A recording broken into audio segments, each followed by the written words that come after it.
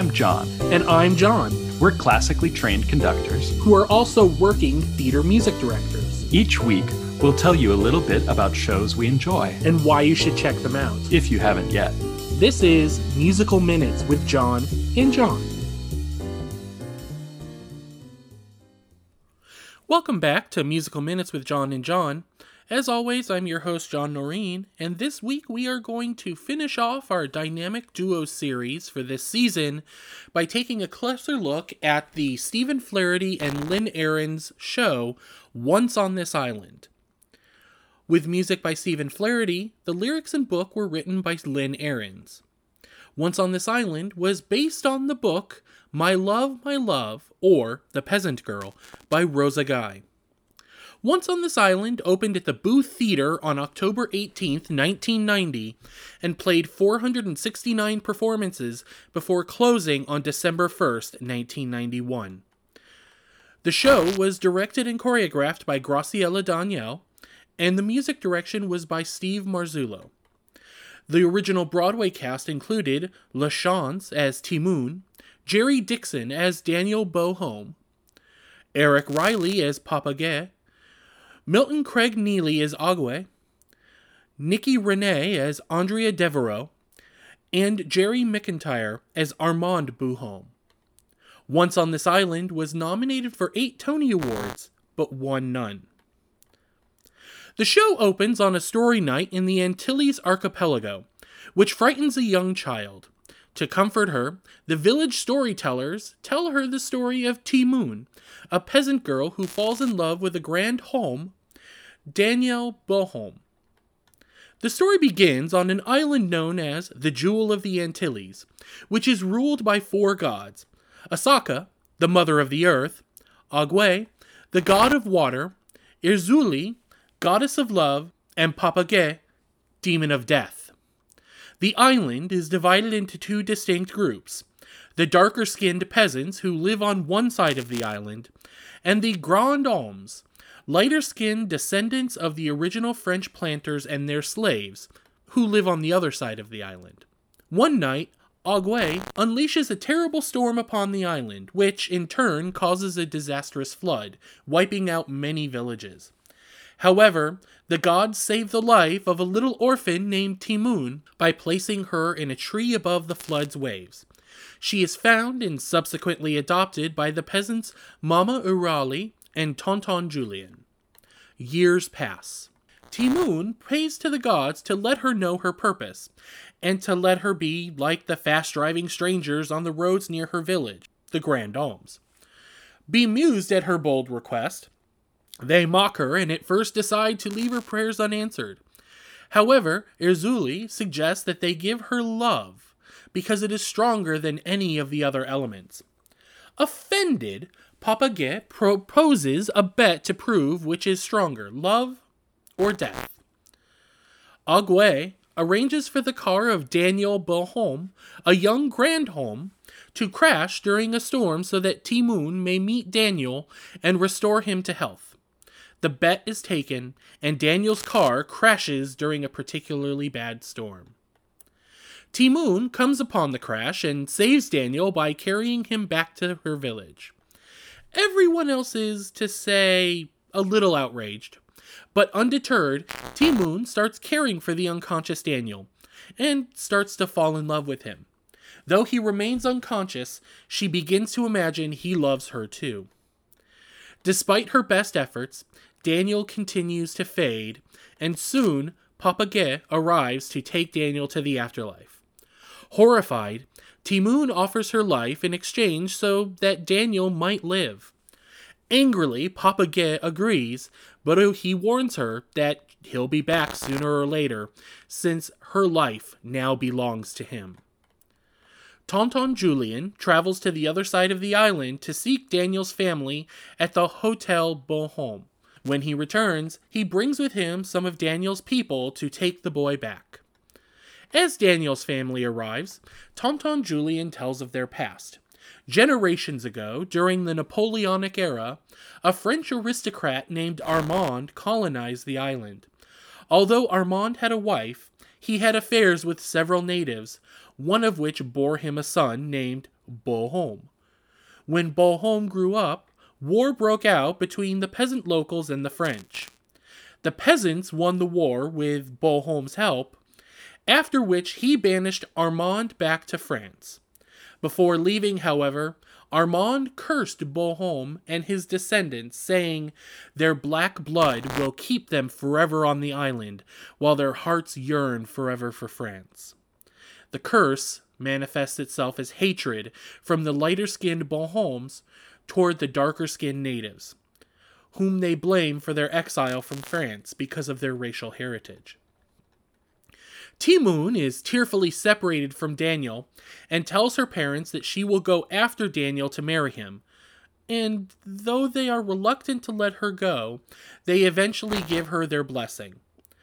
The goddess Asaka tells Ti-Moune not to fear, as the earth will give her everything she needs on her journey to Daniel. Ti-Moune then undertakes a difficult journey to the city, including being forced to wear too tight shoes, sneaking through the hotel gates, and eventually finding Daniel's room. Daniel, still ill and unable to walk, does not remember her, but believes her after she describes the scar on his chest. As they stay together, the goddess Erzulie gives them the gift of love. Daniel ignores the townspeople's gossiping over the unlikely relationship between a rich Bohème and a poor peasant. Daniel delights in Ti-Moune's differences from the rich girls in his life, though he ominously notes that some girls you marry and some girls you love. At a ball held at the hotel, Andrea Devereaux, a daughter of Daniel's family friends, pressures Ti-Moune to dance for them, but her intentions are impure, as she wants to make Ti-Moune look bad in front of the Grand Hommes. Ti-Moune does dance and gains the admiration of the rich society members, inspiring both the peasant servants and the Grand Hommes to join with her. At the end of the party, Ti-Moune learns that Daniel is already engaged to be married to Andrea. Daniel, reminded of his responsibilities, must go through with the arranged marriage.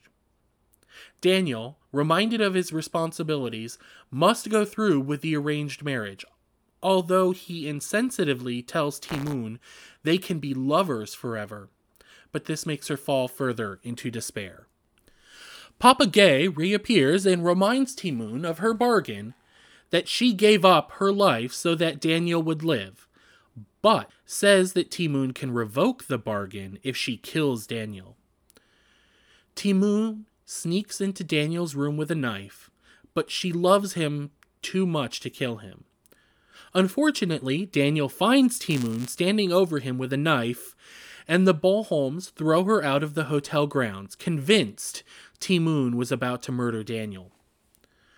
Over the next few weeks, Ti-Moune refuses to leave the now shuttered town gate. As Daniel and Andrea are married, they follow an old tradition of throwing coins to the peasants outside the hotel gates. Ti-Moune calls to Daniel, who gently places a silver coin in Ti-Moune's hand, kisses her cheek, and then leaves. The gods are touched by Ti-Moune's selflessness and love, and chose to bestow a final kindness on her. Erzulie took her by the hand and leads her to the ocean, where Agwe allowed her to drown peacefully.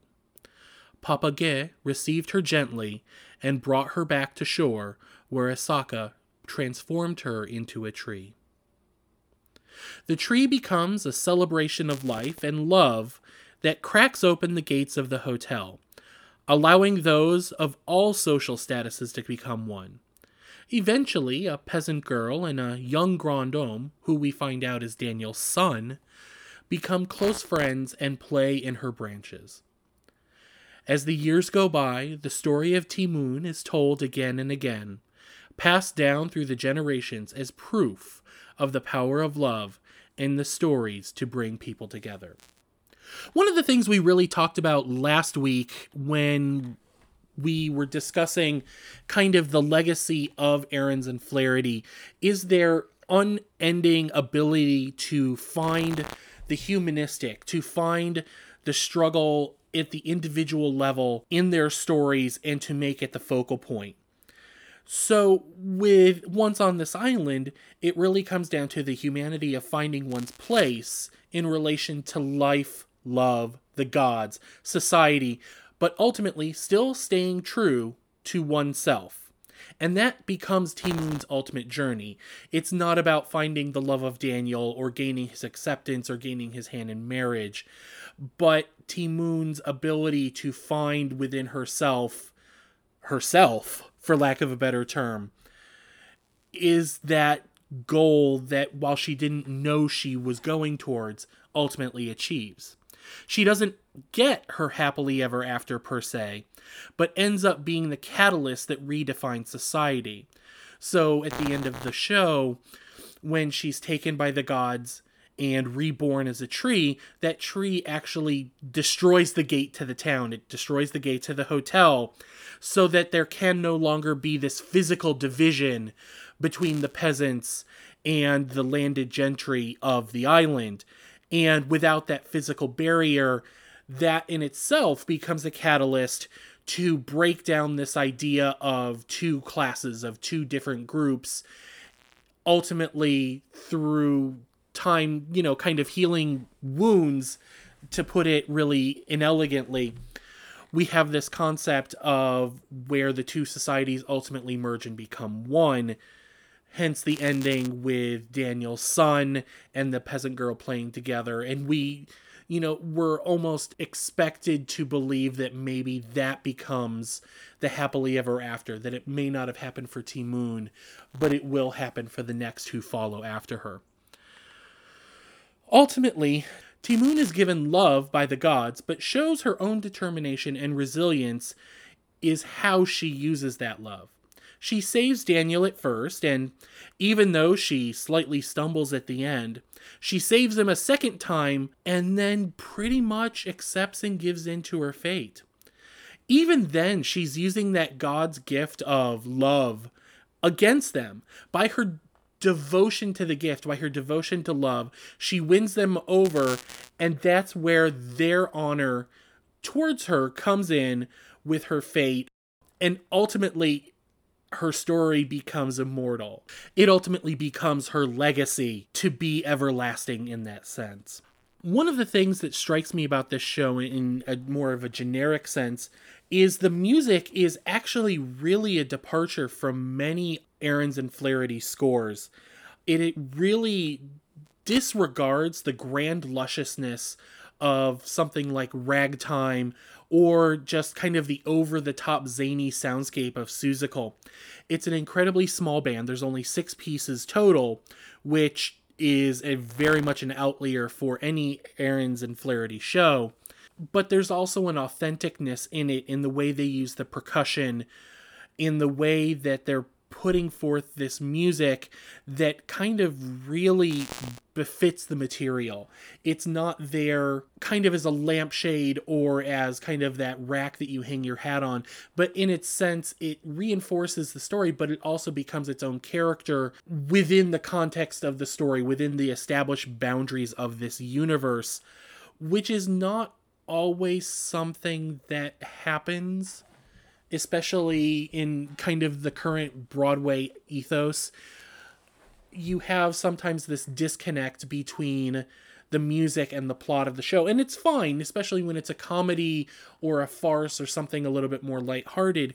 But with a show like this, which is almost, the fable or a parable-esque, you really need that music to meld in with your story and reinforce it. And that's probably one of the greatest strengths of this show.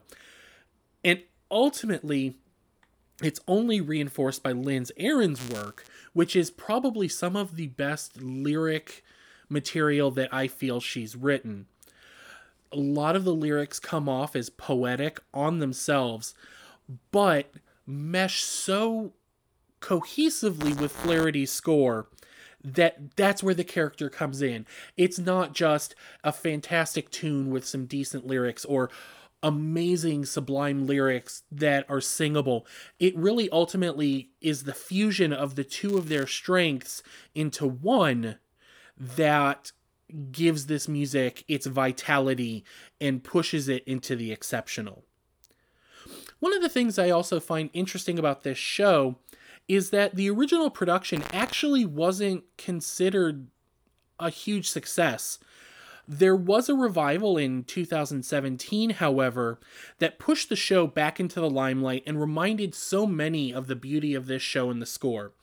The revival was actually presented in The Round, and with a much more simple staging than the original production. However, what this did was it allowed the material and the message to shine through even more strongly, which kind of brings us back to the Charles Isherwood quote about how Ahrens and Flaherty insisted on writing musicals that explore the struggles of men and women, as opposed to the synthetic creatures razzle-dazzling Broadway audiences with their preening vulgarity and their self-devouring jokes. You don't have that in this show. It is a very simplistic, it is a very straightforward show. There isn't a lot of stage magic and razzle-dazzle. It almost borders on this concept of the day in the life musical, where you don't really have a defined good person or a bad guy. It just is society and how it functions and how it works and how someone within that society works. Whereas here we do have a little bit more of a through plot with the gods interacting with the characters and pushing them and stopping them. I mean, there is this concept of good versus evil, but the evil isn't necessarily a specific idea as much as it is the system. You know, they call it in Game of Thrones breaking the wheel. That's ultimately what Ti Moune does, is she breaks the wheel. So if you're interested in Once on This Island, there are a couple of really good recordings out there that are definitely worth checking out. You have the original Broadway cast, which, started it all, and there are very few original casts out there that I think I would not recommend, because usually they, in my mind, become the definitive source of the matter. The 2017 revival recording is also very touching and very poignant, and definitely worth checking out, as it represents the show gracefully. Well, that should just about do it for this episode. If you'd like to reach out to us, you can drop us a line at musicalminutespodcast@gmail.com. You can also follow us on Facebook at Musical Minutes with John and John, or on Twitter at MusicalMinsPod. That's Musical MINS Pod. Intro and outro music, Bebop 25, is provided under the Creative Commons Attribution 4.0 International License by Jason Shaw on Audionautics.com. Thank you for joining us. I'm John. And I'm John. And we'll see you next time.